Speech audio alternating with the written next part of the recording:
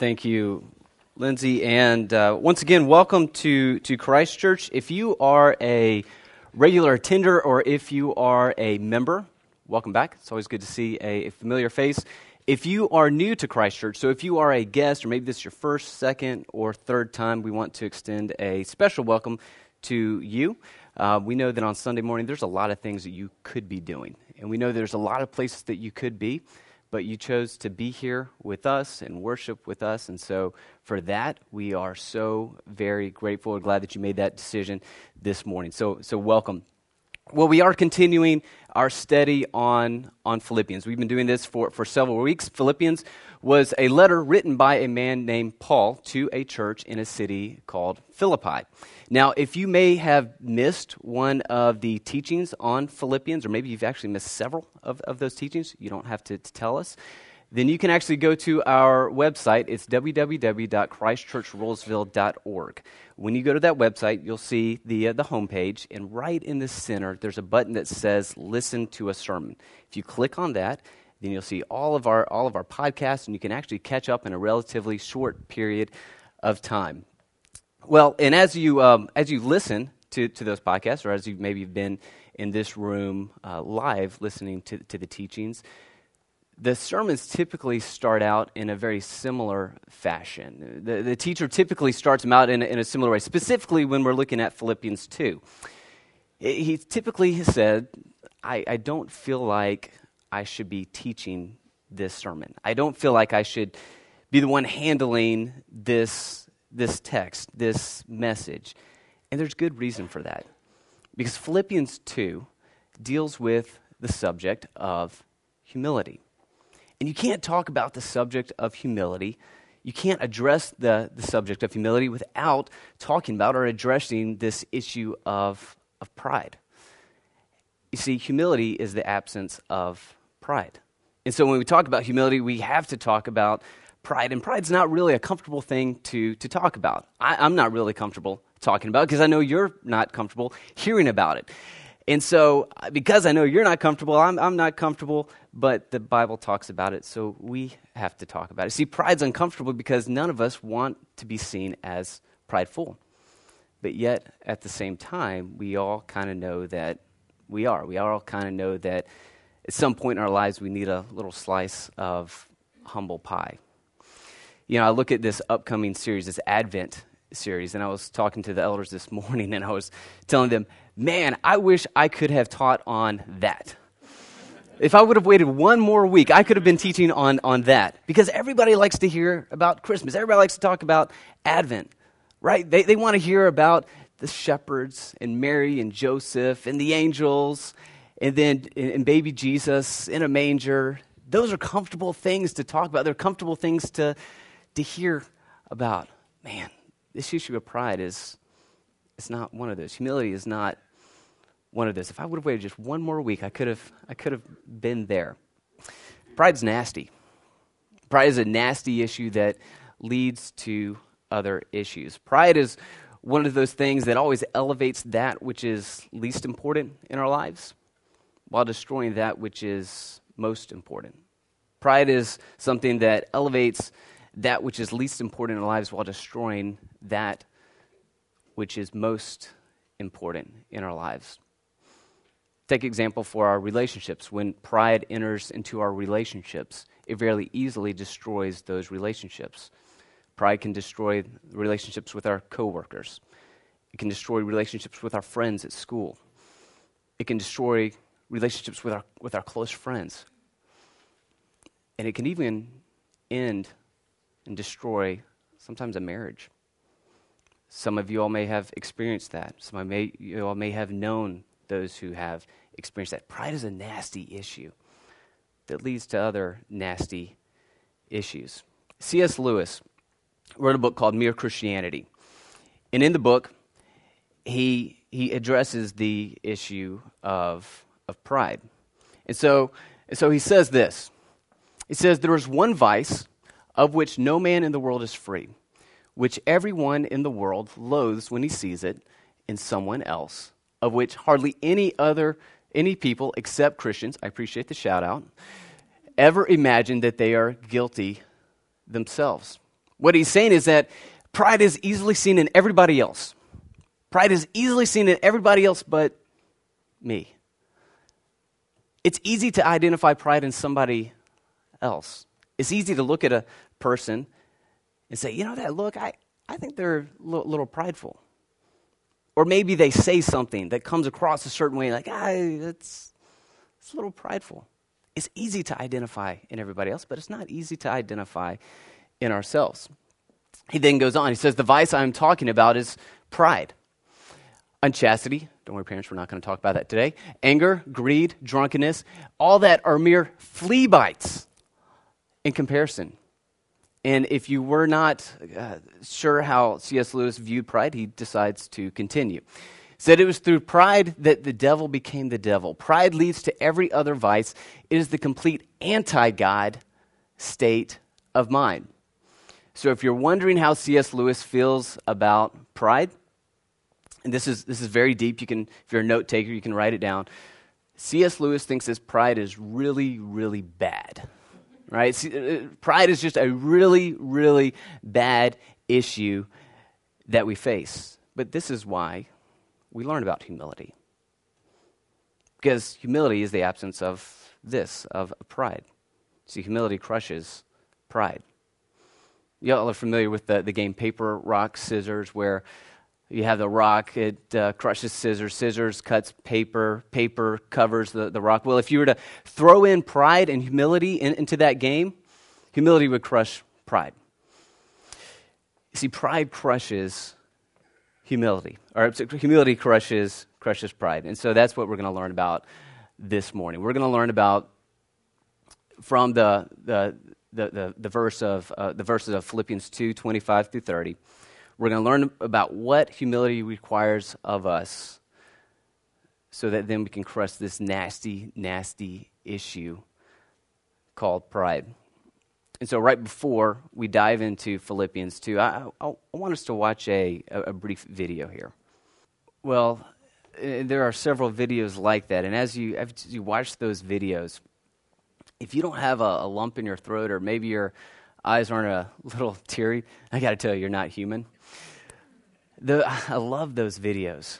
I love those videos. And I purposely did not show a video that actually involved little kids. I have a 4-year-old and a 1-year-old, and when they involve little kids, I just can't take it. I wouldn't be able to go on with the message. So included one with a little bit older son there. Well, why do we like these videos? Why are there so many of them? And why do so many people watch them? Well, we can all kind of relate on some level. We can relate because at some point in our life, we understand what it's like to miss somebody. We know what it's like for somebody to go away. And we can relate to that feeling. Well, we can also understand what it's like to have concern for somebody. For them to maybe go away and maybe we get some bad news about them. And because they're away, we're already missing them. And then we hear that something's going wrong and we get really concerned. We get really concerned. And we can relate to that. We can relate to that concern. We can also, maybe on some level, understand that the reason why videos like this take place is because of us.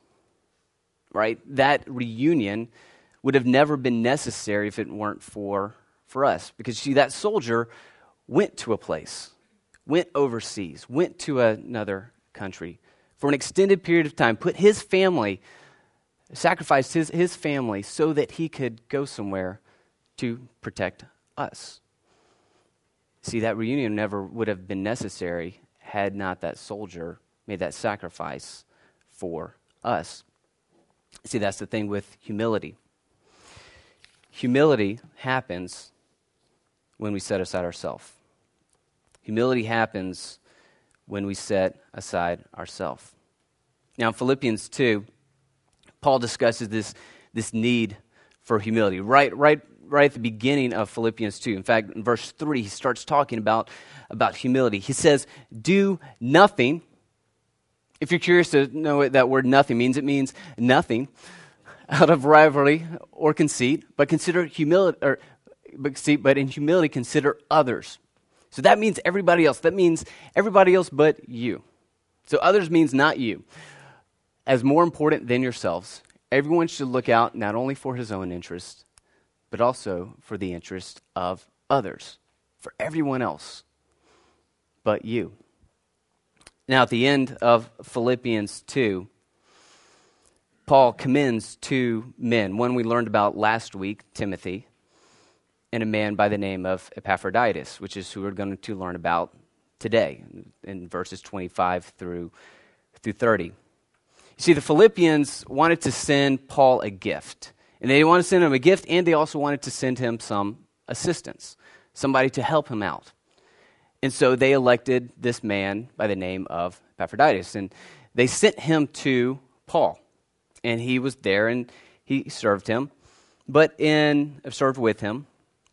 But then starting in verse 25, we find Paul sending this man back to Philippians.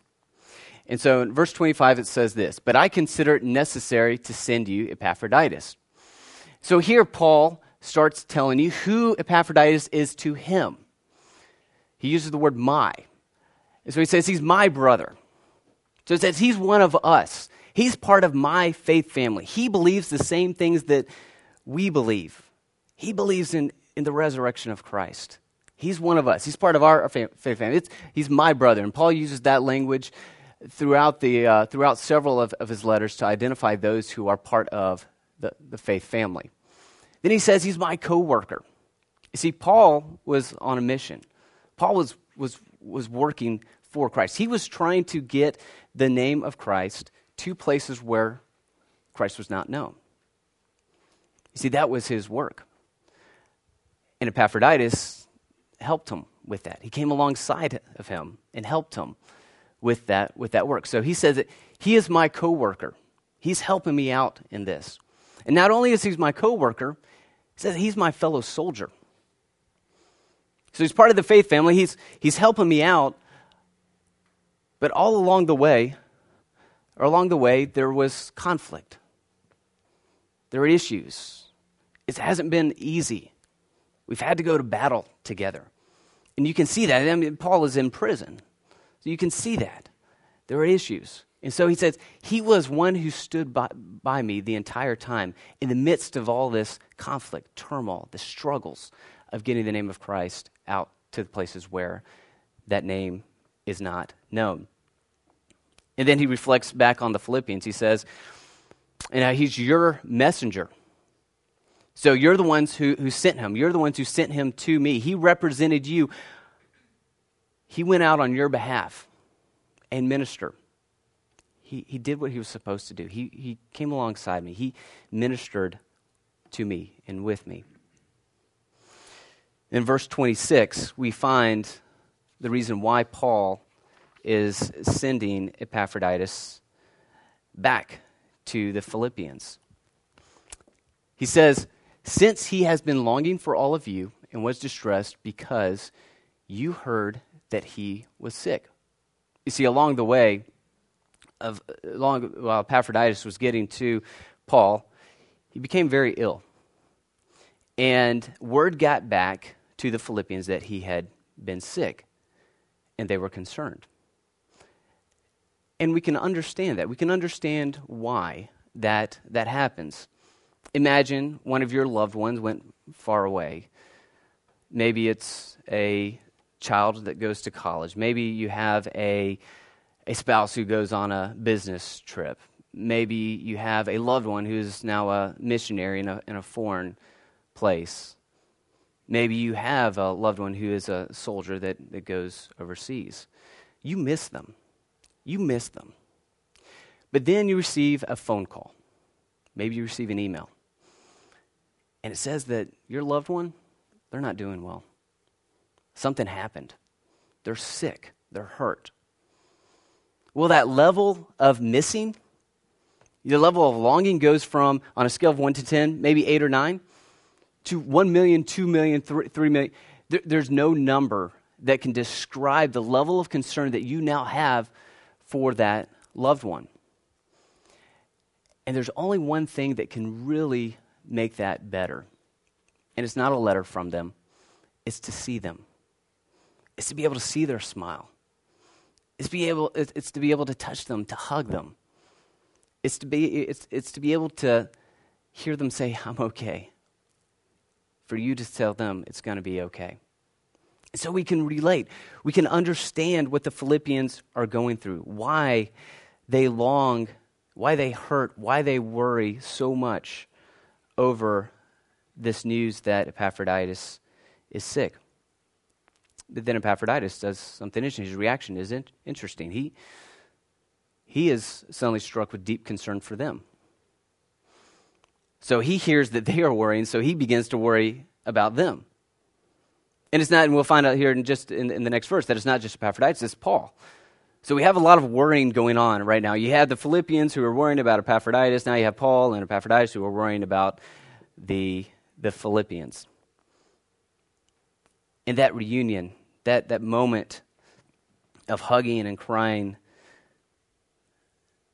they know that has to take place in order for the worrying to go away. In verse 27, Paul says, indeed he was so sick that he nearly died. He said, yeah, what you heard was correct. You may have heard that he was sick. You're right. In fact, it was probably a lot worse than you realize. He almost died. However, God had mercy on him. So he's okay. He's okay. He nearly died, but he's okay. And not only on him, but also on me, so that I would not have one grief on top of another. Because we already see his concern for the Philippians. You can only imagine what would have happened if Epaphroditus would have actually died. Paul would have been struck with considerable sadness. In verse 28, it says this, for this reason, I am very eager to send him so that you may rejoice when you see him again, and I may be less anxious. He's imagining this moment where Epaphroditus is back with the Philippians. He imagined that they're welcoming him, they're embracing him. And in that moment, Paul knows that he can be relieved of that worry. He can be less anxious. And so he's sending him back so that would happen. In verse 29, Paul says, therefore, welcome him in the Lord with all joy. He said, just in case you don't know how to receive him, welcome him with all joy. Get excited that Epaphroditus is coming back. Call the news station. Make sure that they have a camera. Do some type of funny or some type of exciting surprise to his family so that there's that moment of embrace. Make sure you put it on YouTube so everybody can see it and celebrate along with you. He says, welcome him with all joy and hold men like him in honor. So those that do exactly what Epaphroditus did, those who risk their lives for the sake of the name of Jesus, do the same. Celebrate the return because he came close to death for the work of Christ, risking his life to make up what was lacking in your ministry to me. Now, this last part where it says, make up what was lacking in your ministry to me. When I first read that, and maybe when you first read it, it seems a little harsh. It seems like Paul's being it seems like he's jabbing the Philippians a little bit there. But men much smarter than me pretty much all agree that that's not what he's doing. In fact, one theologian says it this way. He says, verse 30 means, your favors shown to me are deeply appreciated.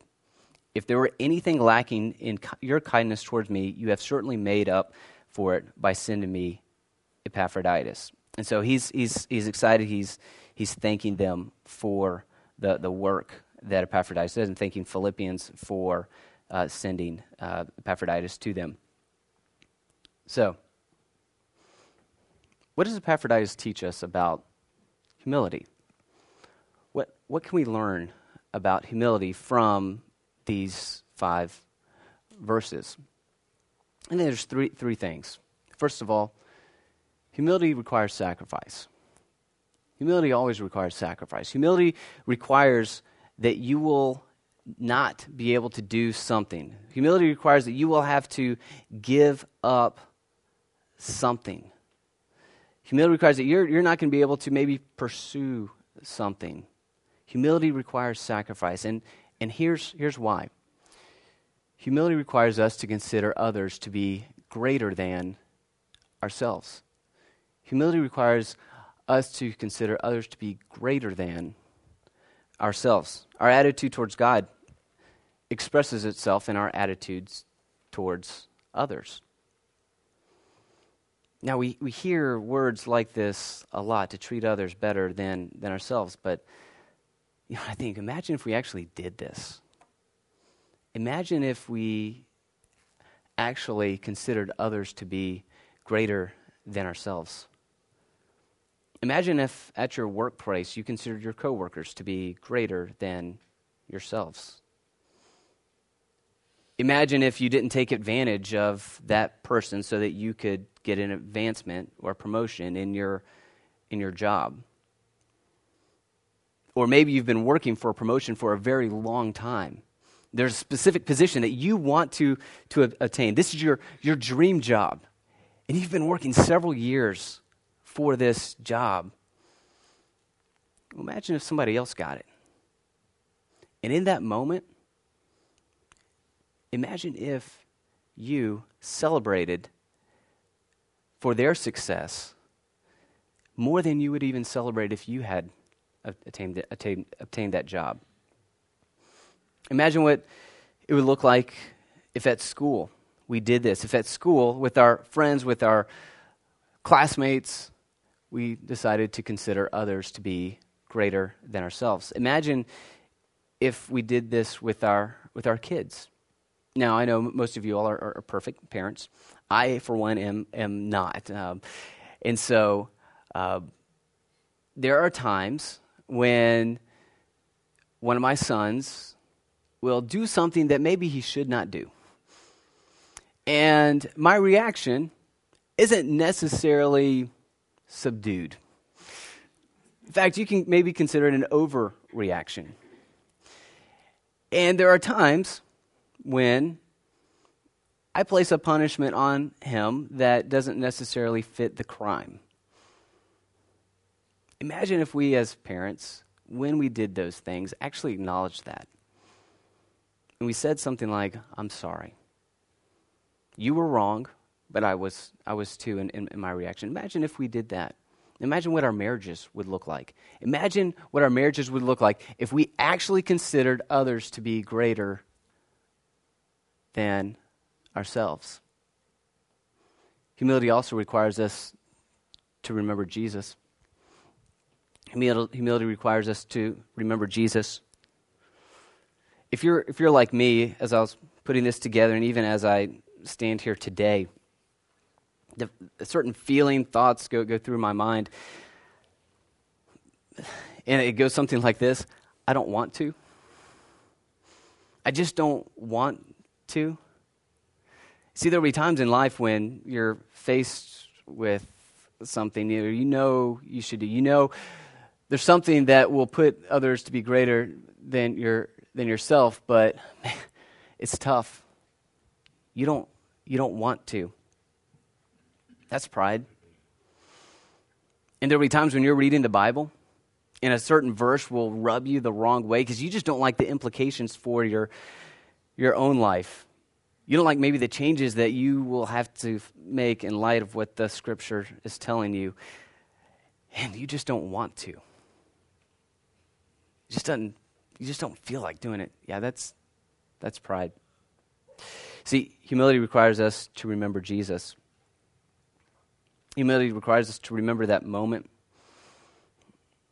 when Jesus was soon to be executed and he was in the garden. And Jesus went and he went and he prayed. And Matthew 26:39 tells us part of his prayer. It said, going a little further, he fell face down and prayed, "My Father, if it is possible, let this cup pass from me. Yet, not as I will, but as you will. Yet not as I will, but as you will." Humility requires us to set aside ourselves. Yet not as I will, but you will. You may be thinking, but Art, you don't understand how long I've been working for this position. You don't understand how long I've been pursuing this job. You don't. It's been years.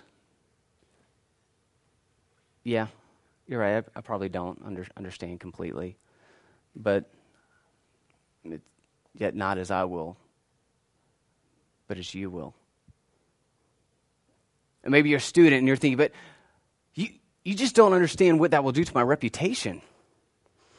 I mean, if I do that with this group, if I treat them better than myself, it could kill my reputation. I may even lose some friends. The group that I hang out with right now, I don't know if I'll be able to hang out with them anymore. They may make fun of me. Yeah, they might. But yet not as I will, but as you will. You may be thinking, but you don't understand how my relationship with my dad. You don't understand what I went through. You don't understand how harsh he was to me. You want to talk about a crime, the punishment not fitting the crime? It was much worse when I was growing up than it was me. And I never heard the words, "I'm sorry." Yeah, you're probably right. But yet not as I will, but as you will. And you may be thinking, but it's not my fault. Where our marriage is right now, it's not my fault. You don't understand the situation. You see, he started it. She started it. It's her fault. It's his fault. Yeah, it's possible. But yet not as I will, but as you will. You want to crush this thing called pride? Pursue humility. Remember that we're supposed to sacrifice. Humility requires us to sacrifice. Remember that humility requires us to treat others as being greater than ourselves. And most importantly, humility requires us to remember Jesus. Humility requires us to remember his sacrifice. Humility requires us to remember the words of, yet not as I will, but as you will. Let's pray. Father, I want to start off by asking for your forgiveness.